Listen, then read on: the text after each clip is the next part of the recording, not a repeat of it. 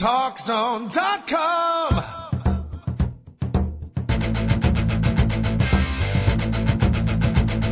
Now, Talk Zone presents Two Guys and a Mic, your mid-morning break sports talk show. It's a passionate yet lighthearted look at the world of sports, featuring the coach, John Cohn, and the Big Dogg, Joel Radwanski. They'll recap the games from yesterday, look ahead to the matchups tonight, and cover a lot more in between. Now, Two Guys and a Mic on TalkZone.com.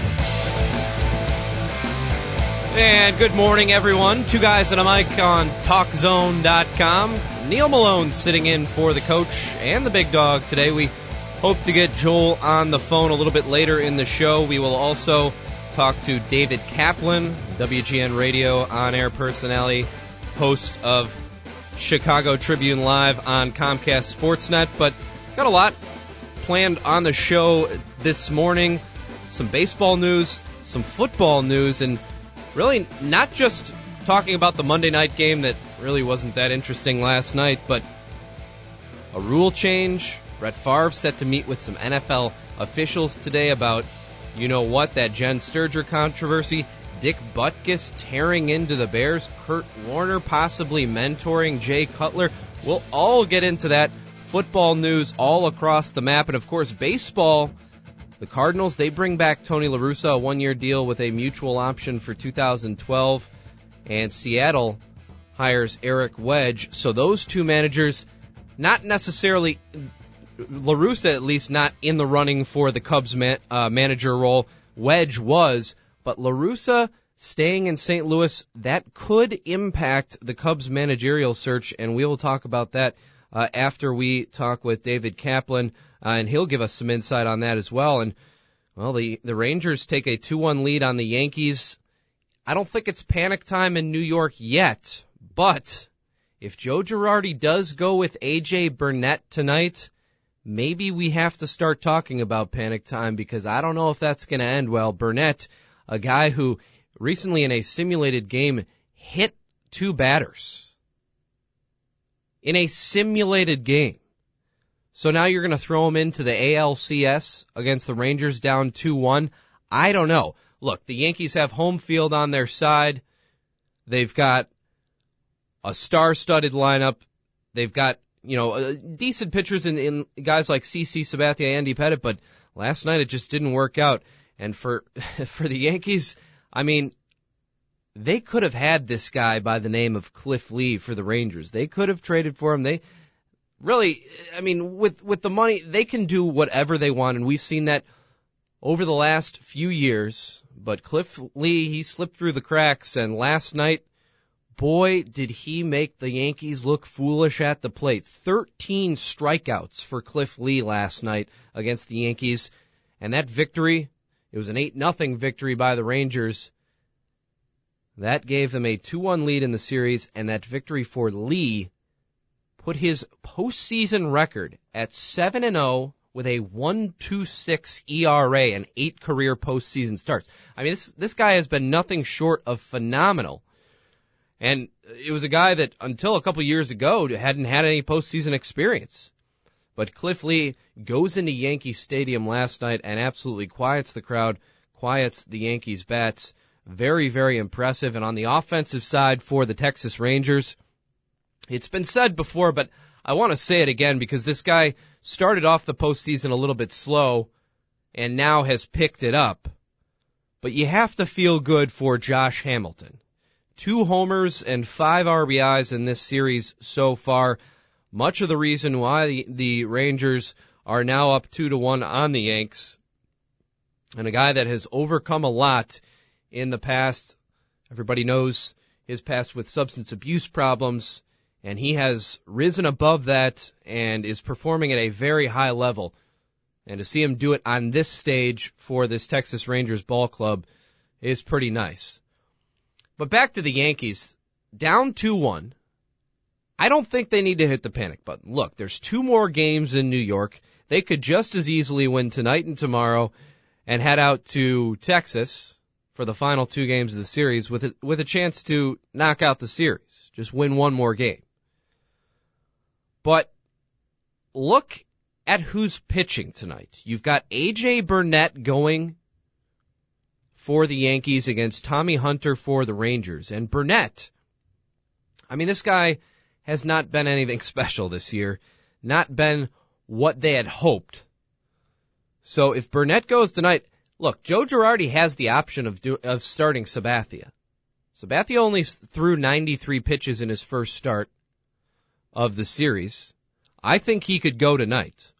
Now, yes, they're going to have to use somebody at some point, so I guess you might as well do it here. But if you're Girardi, you're risking quite a lot to go down 3-1 and dig yourself into a pretty deep hole if you start A.J. Burnett tonight. So, Yankees, I wouldn't hit the panic button yet, but with Burnett going, you never know. It's scheduled to be, as I said, A.J. Burnett and Tommy Hunter tonight, and C.J. Wilson and C.C. Sabathia at Yankee Stadium Wednesday night.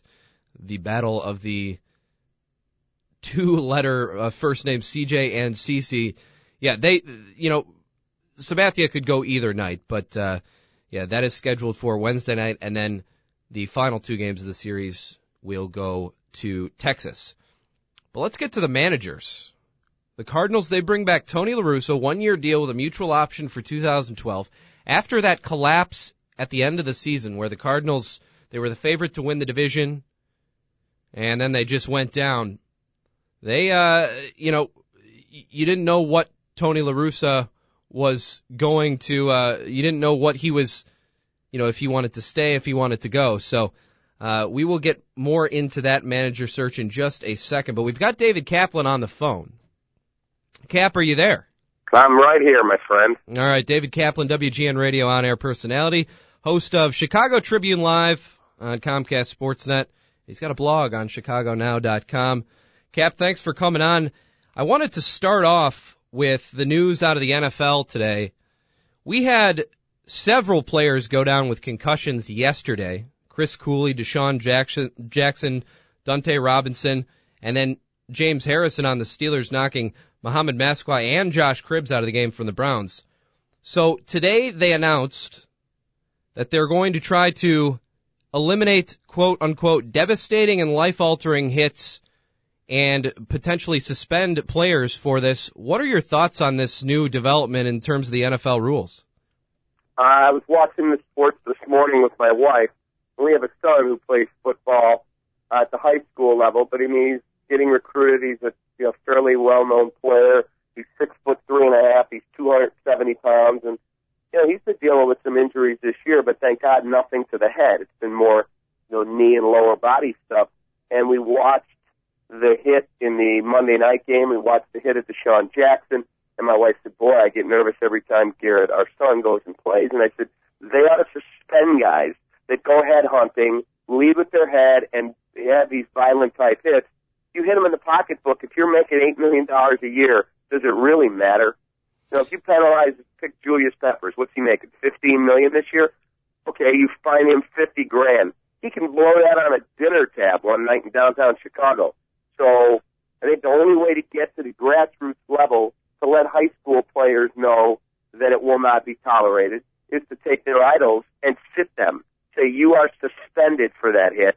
Now it hits them a game check of $1 million or more. Some of them $500,000. They'll feel that more, and they'll be more willing to probably not make that type of hit again. I love it. Yeah, I like it too, and, there are a lot of guys out there that will try to injure the opponents. Whether or not they admit it is a different story, but I think the NFL has to be careful here, and I want to get your opinion on this, on the wording they use. As I said, they've used the word devastating, they've used the word life-altering. I almost think that they need to be careful saying life-altering, because do you think that sends a message that depending on how serious the injury is, that is what they're going to base the suspension on? Because you know as well as I do, you could get pretty darn injured off a completely legal hit.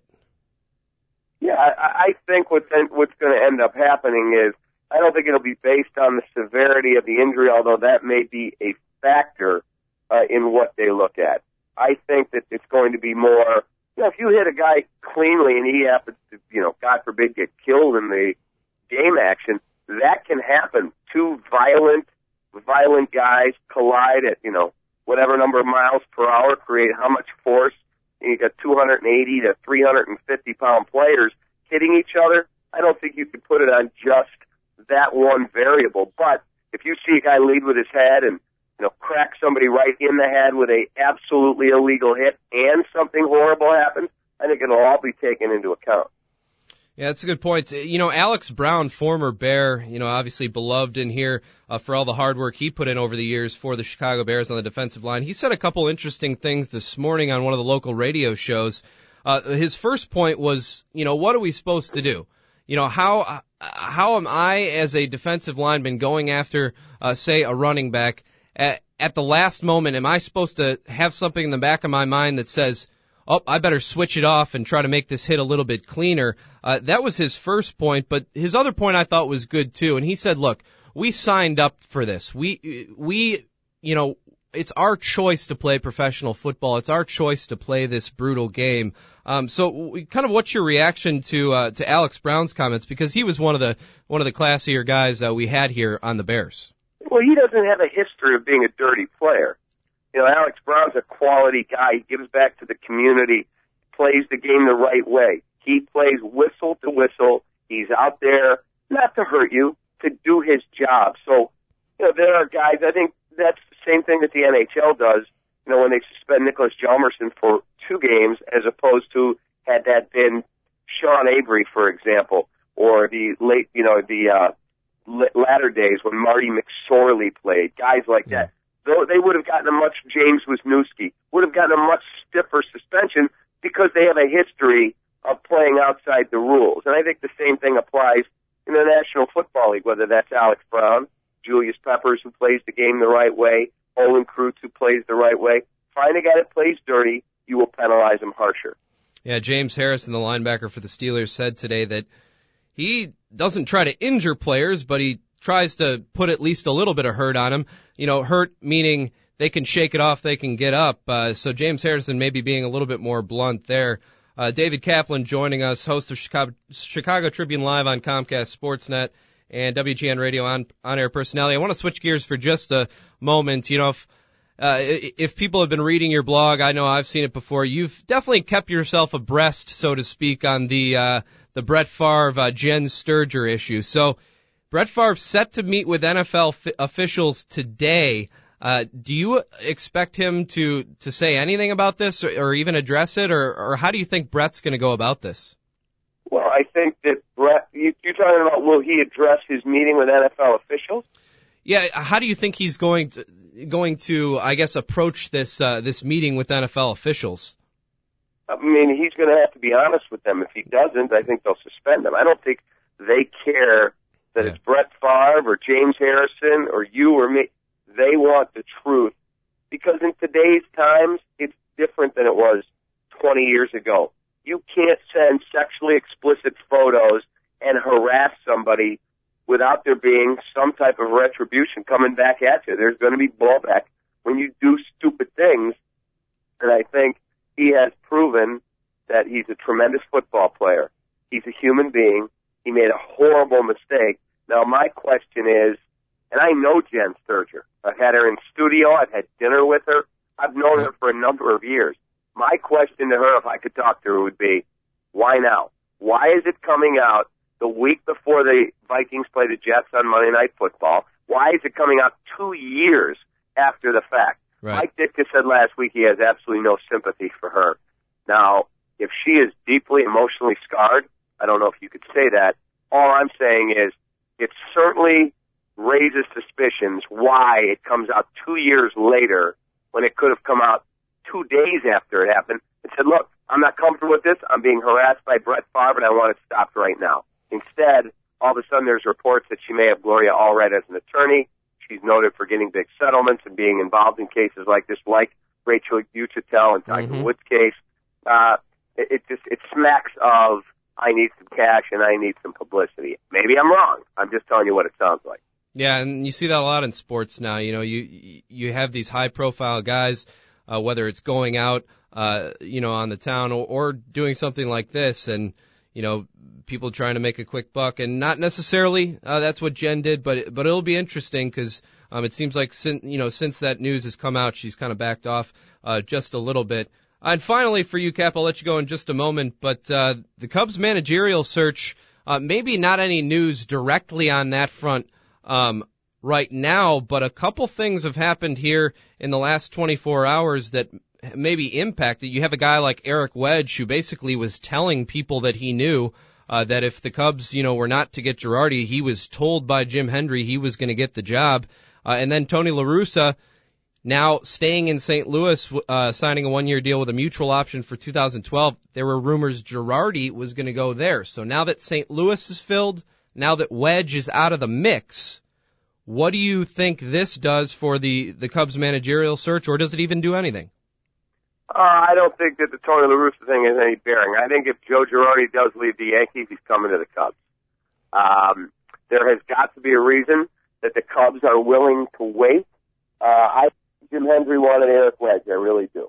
I don't think upper management wanted Eric Wedge. Had Joe Girardi's name been crossed off the list already, he had said, I'm not interested. And you've got to think that they've reached out and at least tried to make contact. I don't know if they have or haven't. You got to think there's some way that they know. But if Joe Girardi was going to leave, he was only coming to Chicago, and if the Cubs hold out hope that they can get him, I think they're comfortable. It's not like Eric Wedge is Casey Stengel. He's a retread manager who was fired in Cleveland. Right. And I know there's a lot of people in baseball that have called me and said, you really don't know how good this guy is. He's outstanding. I'm sure he's a very good baseball man. There's a lot of good baseball men. I would wait on Joe Girardi until the day he told me absolutely no. All right, and finally, the Yankees went down 2-1 last night. So, which situation makes the Cubs have better chances with Girardi? The Yanks get eliminated, or the Yanks go on to the World Series and win it? I don't think it matters. I think if he wants the Cubs job, and again, I don't know if he does, I don't know if he doesn't. If he wants the Chicago Cubs job, then he doesn't matter. He wins this thing, he doesn't win this thing. They know what they're getting. His contract is up in New York. If they want him back, they're going to make an offer to keep him whether they win or lose this one because they don't have that much pitching this year. This is not on the manager. They lost 8-0 last night. That's not the manager. So he's done a really good job there. I think he's the best baseball guy for the Cubs situation. So I would like to see Joe win because Joe, full disclosure, is a very close friend of mine. If he wins, I'm happy for my friend. If he loses, gives the Cubs a quicker chance to talk to him. I think it would be a great, great move. And, Cap, we appreciate you coming on. You're the best. And ChicagoNow.com/Cap. You can catch him on Chicago Tribune Live and also on WGN Radio, Cubs Confidential, Cubs Insider, that type of stuff. We appreciate it, Cap. Have a good one. All the best. Anytime for you, my friend. All right. That's David Kaplan and, bringing you some inside information here on the Cubs managerial search and kind of giving you his opinion on what he thinks on the new NFL rules. We'll get into all that here a little bit further after the break, but we're going to take a quick break on TalkZone.com. Two guys and a mic, and we'll keep talking baseball and football after the break, and we'll have Big Dogg Joel Radwanski on at 10:30. Two guys and a mic, TalkZone.com. Quick break.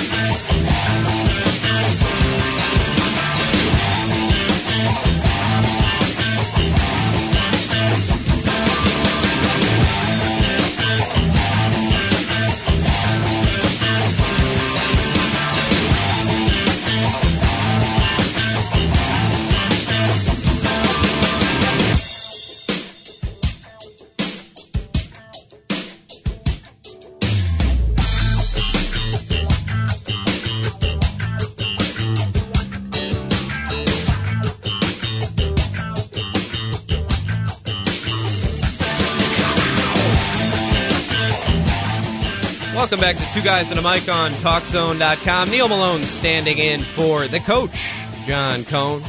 And I'll be joined in, probably about 10 minutes by the Big Dogg. And we'll take you from 10:30 on through the rest of the show.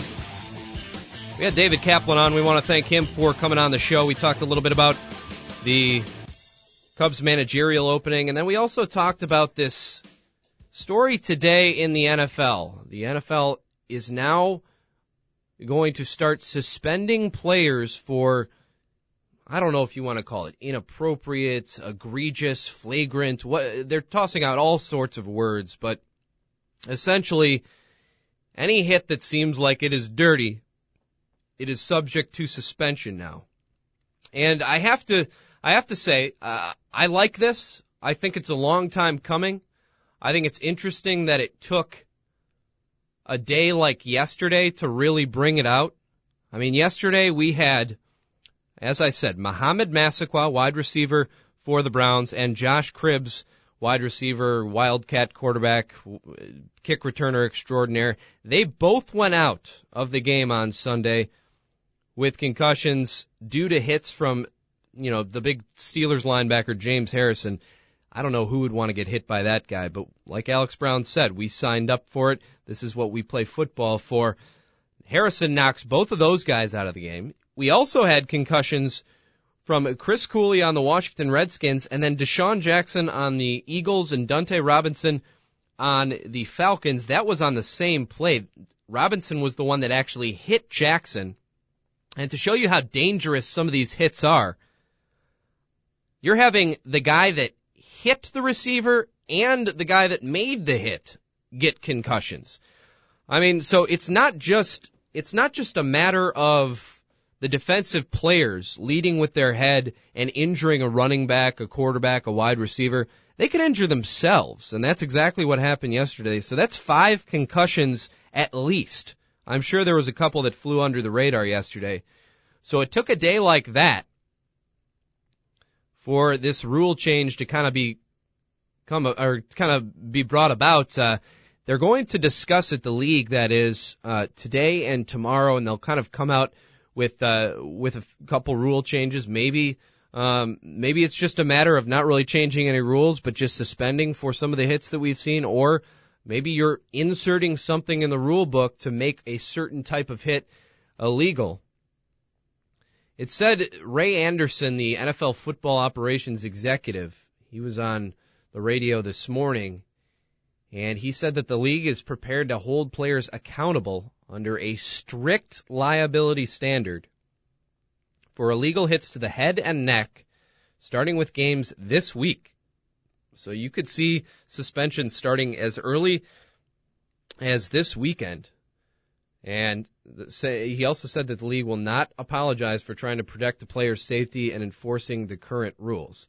And I think that brings up an interesting point, because they have to walk a fine line here. Football is a tough sport. People watch it because they like the big hits, because they like just the brutal aspect of the game. That's entertainment for a lot of the people. We live in a very physical society, so you have to be careful here if you're the league, because ultimately you want to put the best product on the football field. And if you're going to start eliminating some of these hits, because that's essentially what you're doing if you're going to suspend players for certain hits. Players don't want to get suspended. They'd rather be fined. Really, to some players, if you want to fine them, fine. I mean, they give it to charity anyways, usually. So if you're going to suspend them, then that is what you're doing. You're taking those hits away, because players, if they're going to be suspended for it, they're not going to do it. So that means you're not going to see those big hits. You're not going to see, hear the oohs and ahs from the crowd that you might usually. So they have to be careful here, because you don't want to take that aspect completely out of the game. I think a lot of the players, probably most of them, would say, look, just let us play. We know this game is brutal. We've been playing it our entire lives at several different levels. But we choose to play it. Let it go on. But the fact is, there are some guys that are headhunters out there.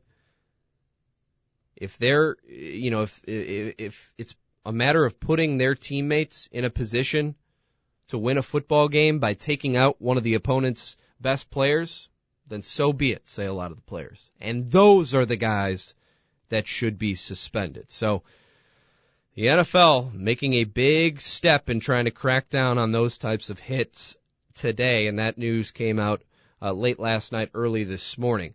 Brett Favre also set to meet with NFL officials today regarding the Jen Sturger issue.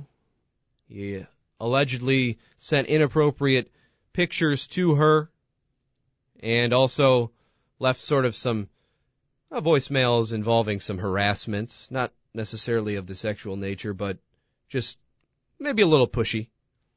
So it's been a long season for Brett Favre so far. You're talking about he's 2-3. They were on the verge of going 1-4 yesterday Sunday in that win over the Vikings. Very close game. So they're 2-3, not a very good start, and then this has to happen. Now you hope on Jen Sturger's side of things that she's not just doing this for a settlement or what have you. So I think she's backed off a little bit. I think she's realized the magnitude of coming out with this information. But the question has to be asked, and I know we've asked it before, but does Brett Favre, is he just wishing he was retired at this point? I mean, the guy loves football.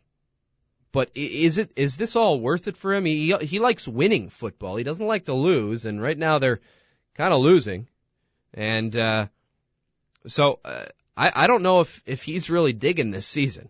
I think he would just as well be back on his homestead in Mississippi, as I like to call it.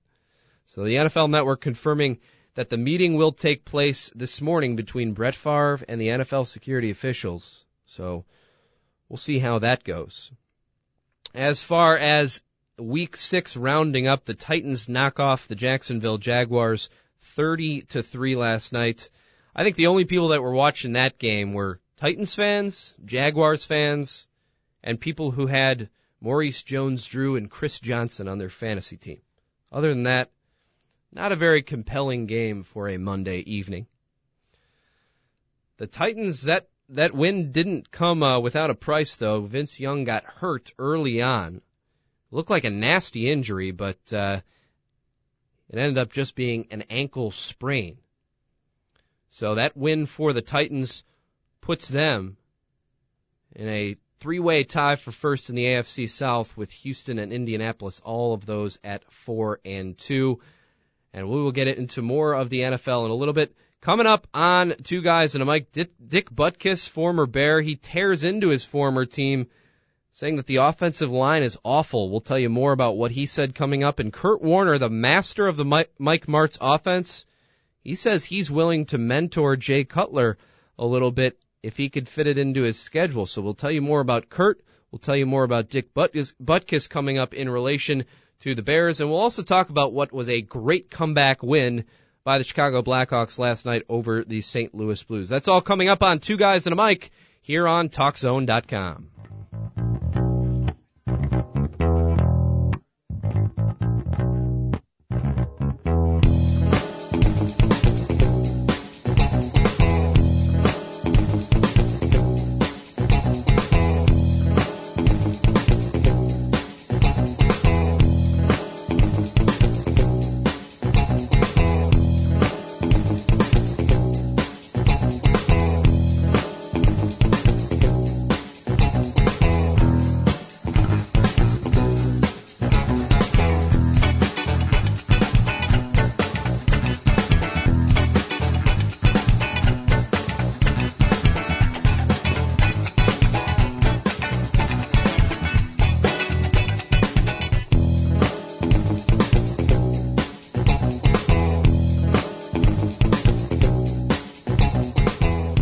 Welcome back to Two Guys and a Mic on TalkZone.com. Got a one guy and a mic today. Neal Malone standing in for the coach, John Cohn. But we've got the second part of the show on the line, and that's the Big Dogg, Joel Radwanski. Joel, what's going on today? What's up, Neal? Hey, you know what? I'm really glad that you're filling in for the coach, but the problem is on Tuesday, I filmed my show, Big Dogg versus the Spread.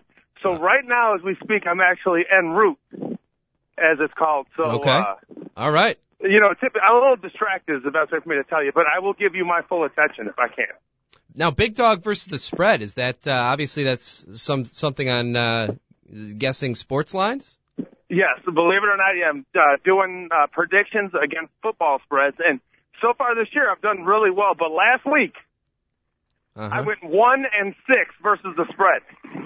Well, I know from listening to Bill Simmons, he's got a great podcast out on ESPN, and he picks the spreads every week, and I listen to that, and I know that from listening to him, the underdogs have been winning at an incredible record this year. Well, you know what? I actually was picking nothing but underdogs all year.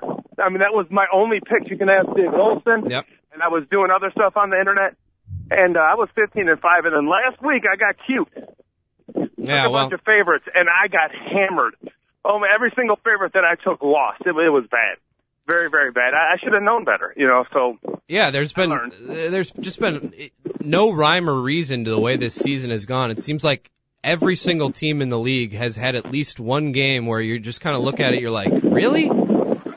Yeah, I mean, look at that Bears-Seahawks game, for example. How do you give the how do you, make the Bears 7-point favorites with the type of football they've been playing? I mean, I know it's the Seahawks on the road, but, the Bears, they're in a bad place right now. Yeah, the Bears are in a very bad place. And you know what the funny thing was? This year, I've picked a lot of games that just don't make any sense. Because it always seems like, Vegas knows better than we do. Yeah. And I'm forced to take the Bears because of this show. Not take the Bears as a bet, but just do the Bears game. So I was like, you know what? It doesn't make any sense that the Bears are 7-point favorites, so I took them. Well, considering that they consistently gave up the 15-yard pass up the sidelines and the slant all day long, couldn't pick up defensive backs blitzing. Yep. Yeah, I look like a fool. Well, I'm sure you guys yesterday touched on the Bears quite a bit, and I'm sure you and I and everybody else could talk about how awful they looked pretty much all day long. But we had a former Bear, Dick Butkus, weigh in yesterday when he was at a charity event, and this is what he said. The offensive line is awful. The Skins and whoever else we play have to be looking at tapes today and licking their chops.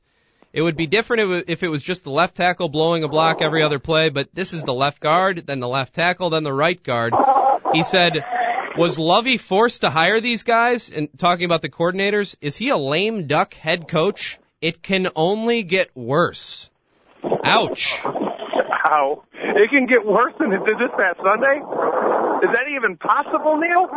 I mean, I don't know. Probably, considering the second half of the Bears' season schedule is, it's maybe 5 times as hard as the first half. So I think it can get worse. I mean, you've got teams the Bears have to play some pretty serious teams, and I'll pull up their schedule here in a second. But that's got to hurt coming from a former player like that, Dick Butkus. I mean, you can't be more critical than that. I mean, so take a look at this. They've got Washington and Buffalo. I think they win probably one of those games.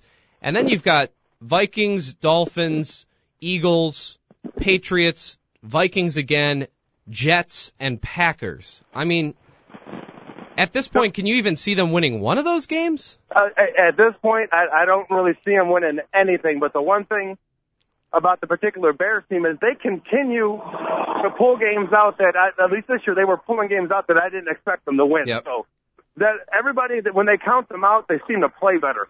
But that's bad news when you're pulling out a game you didn't think they were going to win against, the Detroit Lions, in week 1. So, yeah.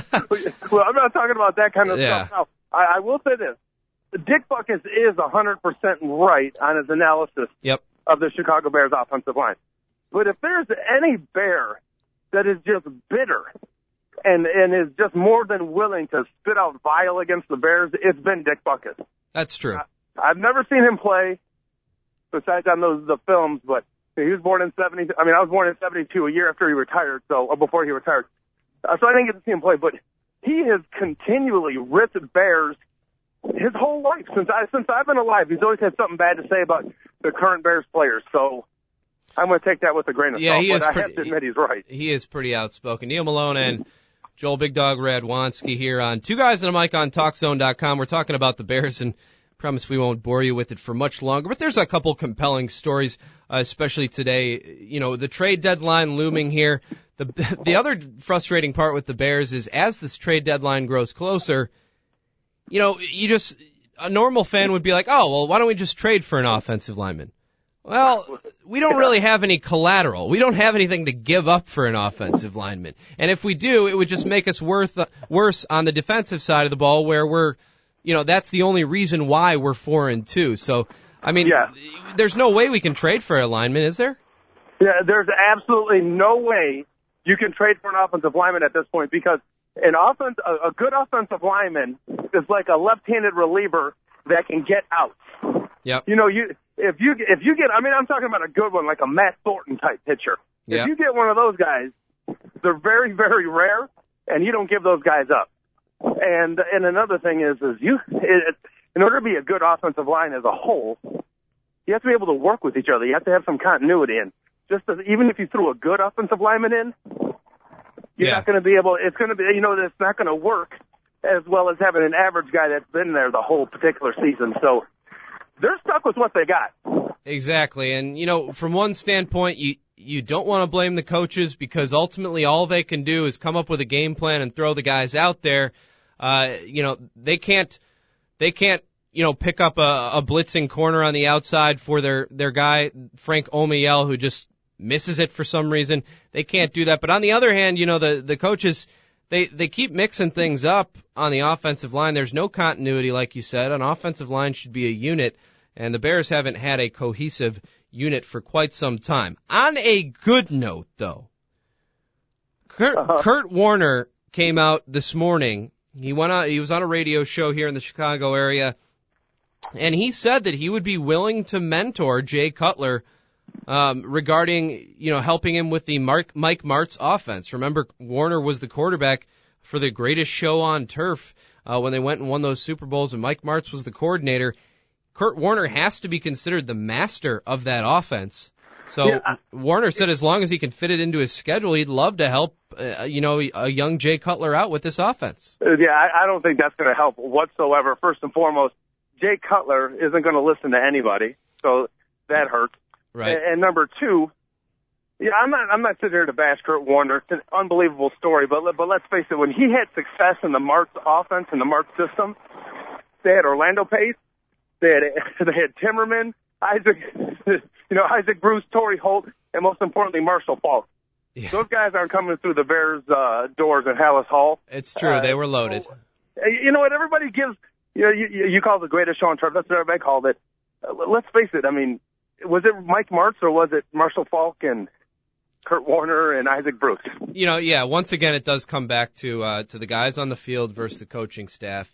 It's just an interesting thought because, like Dick Butkus said, can it get worse? So you wonder if something like this, could help even a little bit. Look, we all know that Jay Cutler beats to his own drum and, pretty much listens to nobody else but himself. Uh-huh. But Kurt Warner, he's widely regarded as one of the best guys in terms of a mental approach to a football game. And I just don't know if somehow, if anyone were to get through to him, it would be Kurt Warner. I have at least maybe 5% hope in that. I think Jay Cutler would almost rather listen to Kurt Warner than he would some of his coaches. So that's why I would be, I guess, a little bit optimistic about it. But well, you bring up a good point about that because I understand where you're coming from with that. Now, he couldn't help him with the X's and O's. But if he can somehow get him to be like, hey, you know what? Sometimes you're going to have to tough it out in this particular offense. You can throw for 300 yards a game. You can throw for 40 touchdowns. If you can take a couple extra hits than you would in a typical offense. I mean, because I'm not just talking about how bad their offensive line is, Neal. I'm talking about the fact that in this particular scheme, the receivers go a little bit deeper down the field. They have usually more people out in routes. So yeah, there's 7-step drops. All these go routes. I know. So maybe he's going to be able to tell them, you should check down more. You got to make sure your protection's right. He would have to tell them more about, hey, if you want to be a superstar in this offense, you're going to have to get beat up a little bit. And Coach said this before. He's like, Joel, I think he's a little shy in the pocket once he gets hit. And I'm like, get out of here, coach, out of your mind. And you know what? Maybe it's starting to happen, and I really don't blame him. You know, you get beat up enough like he has, sometimes you're getting sick of getting helmets in your chest. Yeah, and especially after the news came out that apparently this was his 5th concussion.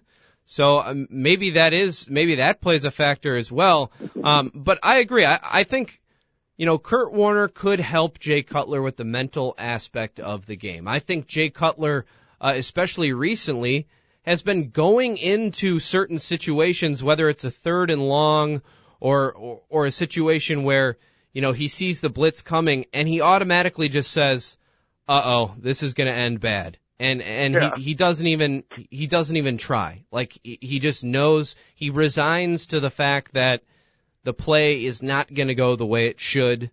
So with that mentality, I just think someone like Kurt Warner maybe could step in. But I think you're right. I think Jay Cutler thinks he knows more about the X's and O's, more about the game of football than anybody else. I think he's sorely mistaken, but I also think you're right that you can't get through with him on that side of the thing. So, yeah. Isn't it funny that all these years the Bears have had really good offensive lines, have had solid defenses, decent running game. We were just missing the franchise quarterback. Now, supposedly we have the franchise quarterback, and we have an offensive line that's more like turnstiles than an offensive line. Yeah, it's true. You know, I don't want to place too much blame on Cutler because I think he has been getting a lot of it, but you probably won't be able to find a quarterback outside of maybe Peyton Manning in this league that would be able to function with this offensive line properly. I mean, maybe not even Peyton Manning. They are that bad. I guess the whole thing is Cutler really has to be sure. Maybe just the only thing he has to do better, and not even really get rid of the ball quicker, just make sure everybody's picked up. Yep. Maybe that seems too simple, but that's what the Bears' number one job needs to be when they get to the line of scrimmage, to make sure every single player is picked up. And I guess if you're going to be Frank Omayel and Jamarcus Webb, who continue to double down on the guy over the guard instead of picking up the guy blitzing from the outside. Oh, don't even get me started. That's going to be an issue. Absolutely. Well, we could go on about this all day long, talking Bears here with Big Dogg Joel Radwanski here on Two Guys and a Mic. Neal Malone with you, and let's switch gears here just a little bit. I haven't talked to you. I talked to David Kaplan earlier in the show about the new news about the NFL going to start suspending players for hits to the head. What are your thoughts on that, especially coming off a weekend where at least 6 players in the NFL that we know of suffered concussions? Well, they better be careful what they do. They better be careful that they don't actually change the product that's out there on the field. Mm-hmm. Quite simply, it's in the middle of the year, and it's very difficult. I do appreciate the fact that they're being, they're being proactive, and they're trying to do something before somebody dies on the field. And I'm not trying to be shocking or anything like that by saying that, but, I mean, that's what they're trying to do. But to change something in the middle of the season after everybody's coached up is a little suspicious, and I do not like the language that the NFL has used. Mm-hmm. So, like, no more, what is it, vicious hits? What did they say? They used the word devastating and life-altering. Yes. And now, if you're a linebacker and you scrape and you fill the hole and you absolutely blow somebody up and erase somebody, that could be a devastating hit, but what's he supposed to do, not do it and get run over by the running back? Yeah, I think you're right. There's so much gray area. I will tell you this. From what I saw this weekend, did you see the 2 Jerome Harrison hits, the one on Massaquoi and the one on Joshua Cribbs? I did not see them. I read about what James Harrison has said sort of in response to that, but I didn't see the actual hits. Because, to be quite honest with you, it was a guy playing football, and 2 helmets collided on both the hits. That's what it looked like to me. I don't doubt it. That's what I assumed it was. I mean, James Harrison is one of the elite linebackers in this league, and he's huge. So, like, what do you want? He's playing the game. That's the way he plays the game. I think you're right on 2 things. I think you're right on they have to watch what they do in terms of damaging the the entertainment value of the sport, because the big hits are what people watch the sport for, and I think you have to be careful in the amount you take out of the game, and also, like you said, I mean, what are they supposed to do? I mean, they're playing foot, like Alex Brown said this morning. What are we supposed to do if we're going after a running back? Should we just all of a sudden switch off in your head and say, I better lighten up a little bit? Yeah. Sorry about that. You're absolutely right, Neal. Now, did you happen to see the Brandon Merriweather hit on Todd Heap? Yes, I did. Okay, now, I will admit, that was an easy call. If from the new terminology, I would understand, hey, you know what? Yeah. The guy deserves to be suspended. Todd Heap is coming down defenseless. You measure him up and then launch your helmet into his helmet. Yep. Okay, you know what? That one was easy. But if you look at the one where Dante Robinson erased Deshaun Jackson. Yep. He led with the helmet, but he hit him in the chest, and the whiplash caused a concussion. I mean, that hit was just absolutely incredible. So all of a sudden, that's great area. Then all of a sudden, Jerome Harrison is just chasing people down, and he happened to make helmet on helmet contact, and I really didn't see it as being malicious. It was just a devastating hit. So they better be very careful, because all of a sudden, they're going to be in a situation where it's a gray area, and it's a superstar who gets the concussion, and then they suspend the guy, and then the next week there'll be a superstar who knocks out a nobody, Yep. and it's going to be the same exact hit, and then all of a sudden they're going to have. And I'm not saying the superstar should get preferential treatment, but you know how it works, Neal. Yep. And then all of a sudden the NFL is going to be in a situation where they're going to have to suspend Ray or something like that, and they do not want to do that. Yeah. And by Ray, I meant Ray Lewis. It's all over the news today. It probably didn't help the fact that on the college level, a Rutgers guy he is now paralyzed from the neck down with a spinal cord injury, and that didn't even really involve a dangerous hit of any kind. But it's a brutal sport, and it's definitely being brought to light. I do agree with the fact that they are now suspending guys for it. I think when and if a dirty hit comes, I think a suspension is far more effective than a fine, because ultimately the money isn't going to do anything for these guys. If they get fined $50,000, so be it. But if you take them out of a football game late in the year when their team's battling for a playoff spot, that is what is going to make them learn from it. Yeah, if you suspend a guy who's making league minimum, which is $400,000 a year, $50,000, that'll work. Yep. But if you fine Ray Lewis, who's making $10 million a year, which is $600,000 a game, $50,000, he doesn't care. And you're exactly right. It's going to have to be like a game suspension for somebody like that, because all of a sudden that's a game and it's $600,000. All right. Well, there's your football talk in terms of that. After the break, I want to get. I'm sorry, I'm getting chased by the police right now, Neal. I'm sorry. Joel is now in a high-speed chase on the Kennedy Expressway, and it sounds more like a fire truck. But is a fire truck chasing you? Yeah, they thought I was having a heart attack because of the intensity of our discussion right now, but I was okay. Yeah. Well, I'm glad you're all right. And coming up after the break, we'll take a break for the final time here on Two Guys and a Mic. Neal Malone and the Big Dog in the house, and we will talk Blackhawks coming back, and also a local area kid. He commits to a high-level college basketball program. We'll tell you about that coming up next on Two Guys and a Mic.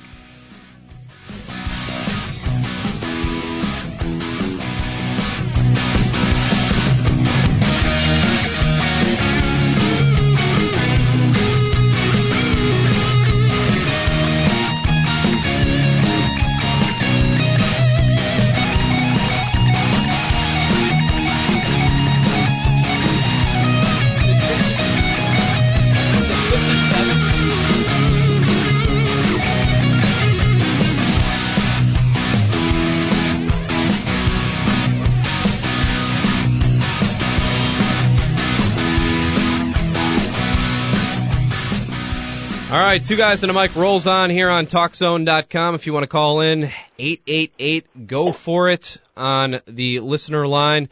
We've got the Big Dogg in the house, and we're going to talk a little Blackhawks now. The Blackhawks, did you catch the game last night, Joel? No, I'm really embarrassed. I was watching baseball, and I was watching NFL football. Well, I was watching half of an NFL football game. The Tennessee Titans played one, but the Jaguars did. You must have had a fantasy interest in that game. No. Actually, the fantasy interest I had involved a girl in a Jaguar cheerleading outfit, but that was about it. Oh, okay. Well, that's fair enough. And actually in the Sun-Times today, they've got a nice picture of one of the Redskins cheerleaders. I don't know if that has any relation there, but I'll give you the abridged version of the Hawks win last night. Late in the third period, they're down 2-0 to the St. Louis Blues. It looks like kind of another one of those disappointing performances by the Hawks, but who else? Marian Hossa. He makes it 2-1, and just a couple minutes later, with a few minutes left in the game, ties it up. 2 goals for Hossa in the latter part of that third period. Marty Turco makes a couple huge saves near the end of regulation. It goes to OT, and then Patrick Sharp wins it for the Blackhawks in overtime with about a minute 20 left on a great play from Patrick Kane. I mean, this team, they've made it interesting this year. Last year you saw a lot of 5-1, 6-0 type wins from this team, but this year it seems to be a little bit different. Do you think it's just the fact that they've lost some of their key players from last year, or it's the same caliber of guys, they're just trying to get to know each other a little bit more? It's definitely a little bit of both. I think both those particular things are integrated. But don't forget, what is 6 games into the season? Yeah. So it's definitely a small sample. So, I'm not going to get too worried about it. But to be honest with you, I think they're going to be all right. Marian Hossa is healthy. That second goal he made yesterday was just unbelievable. It was yeah, you're right. It was unbelievable. And, I'm one of the few people in Chicago who think that they have an upgrading goalie over Niemi with Turco. So certainly experience-wise, Marty Turco, he'll give you a heart attack every once in a while with handling the puck. He likes to do that, but yeah, he's crazy, and I think he's I think he's a right goalie for this town. I think just kind of the attitude he brings is kind of refreshing. Niemi was great, but very soft-spoken. Kind of went about his business, but I'm kind of with you on that. I'm not trying to be on the fence, Neal. And give me the middle of December, and I'll answer that question for you definitively. Okay. Are they missing those guys, or is it something where they're just, who knows? I mean, I think they will miss them. That's going to be the issue. They lost a lot of talent, via free agency. So yeah, hopefully they can gel somehow.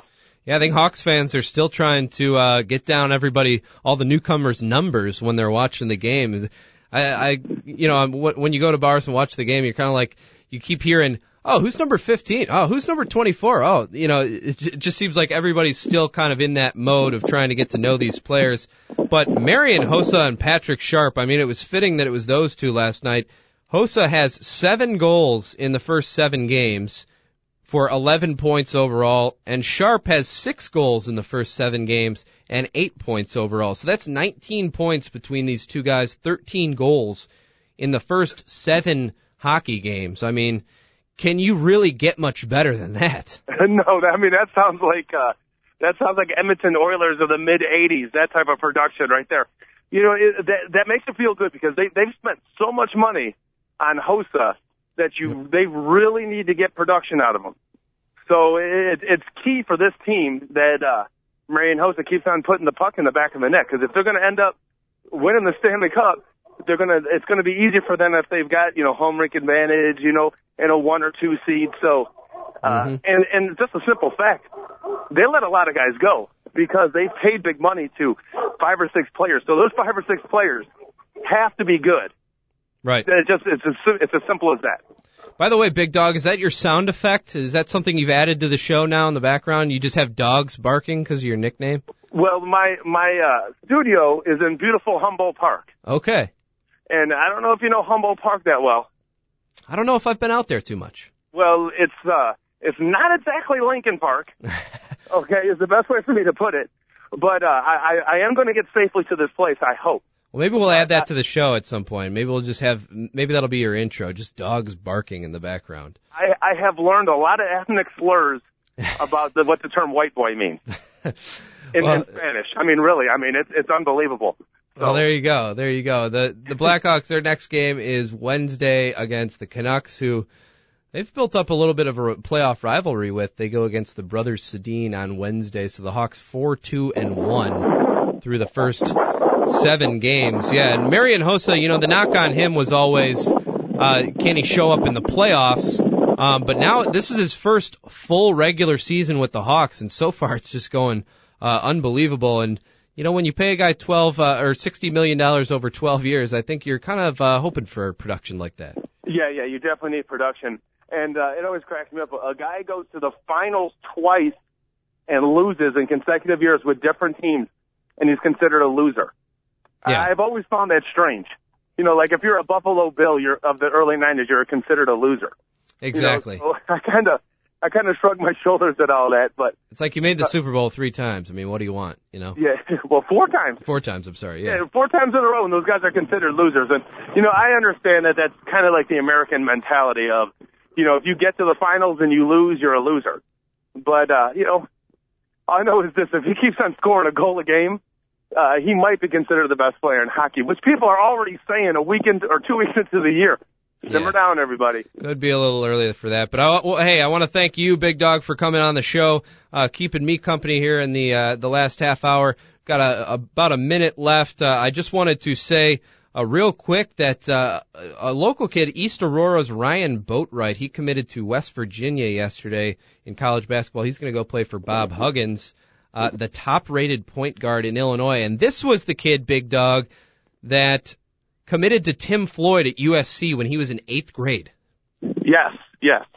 And so he is now a little bit older now, and he chooses West Virginia over the likes of UConn, Providence, and DePaul. That is all the time we have on Two Guys and a Mic today. I want to thank you, Big Dog. I want to thank David Kaplan, host of Chicago Tribune Live on Comcast Sportsnet. And we'll catch everybody next time.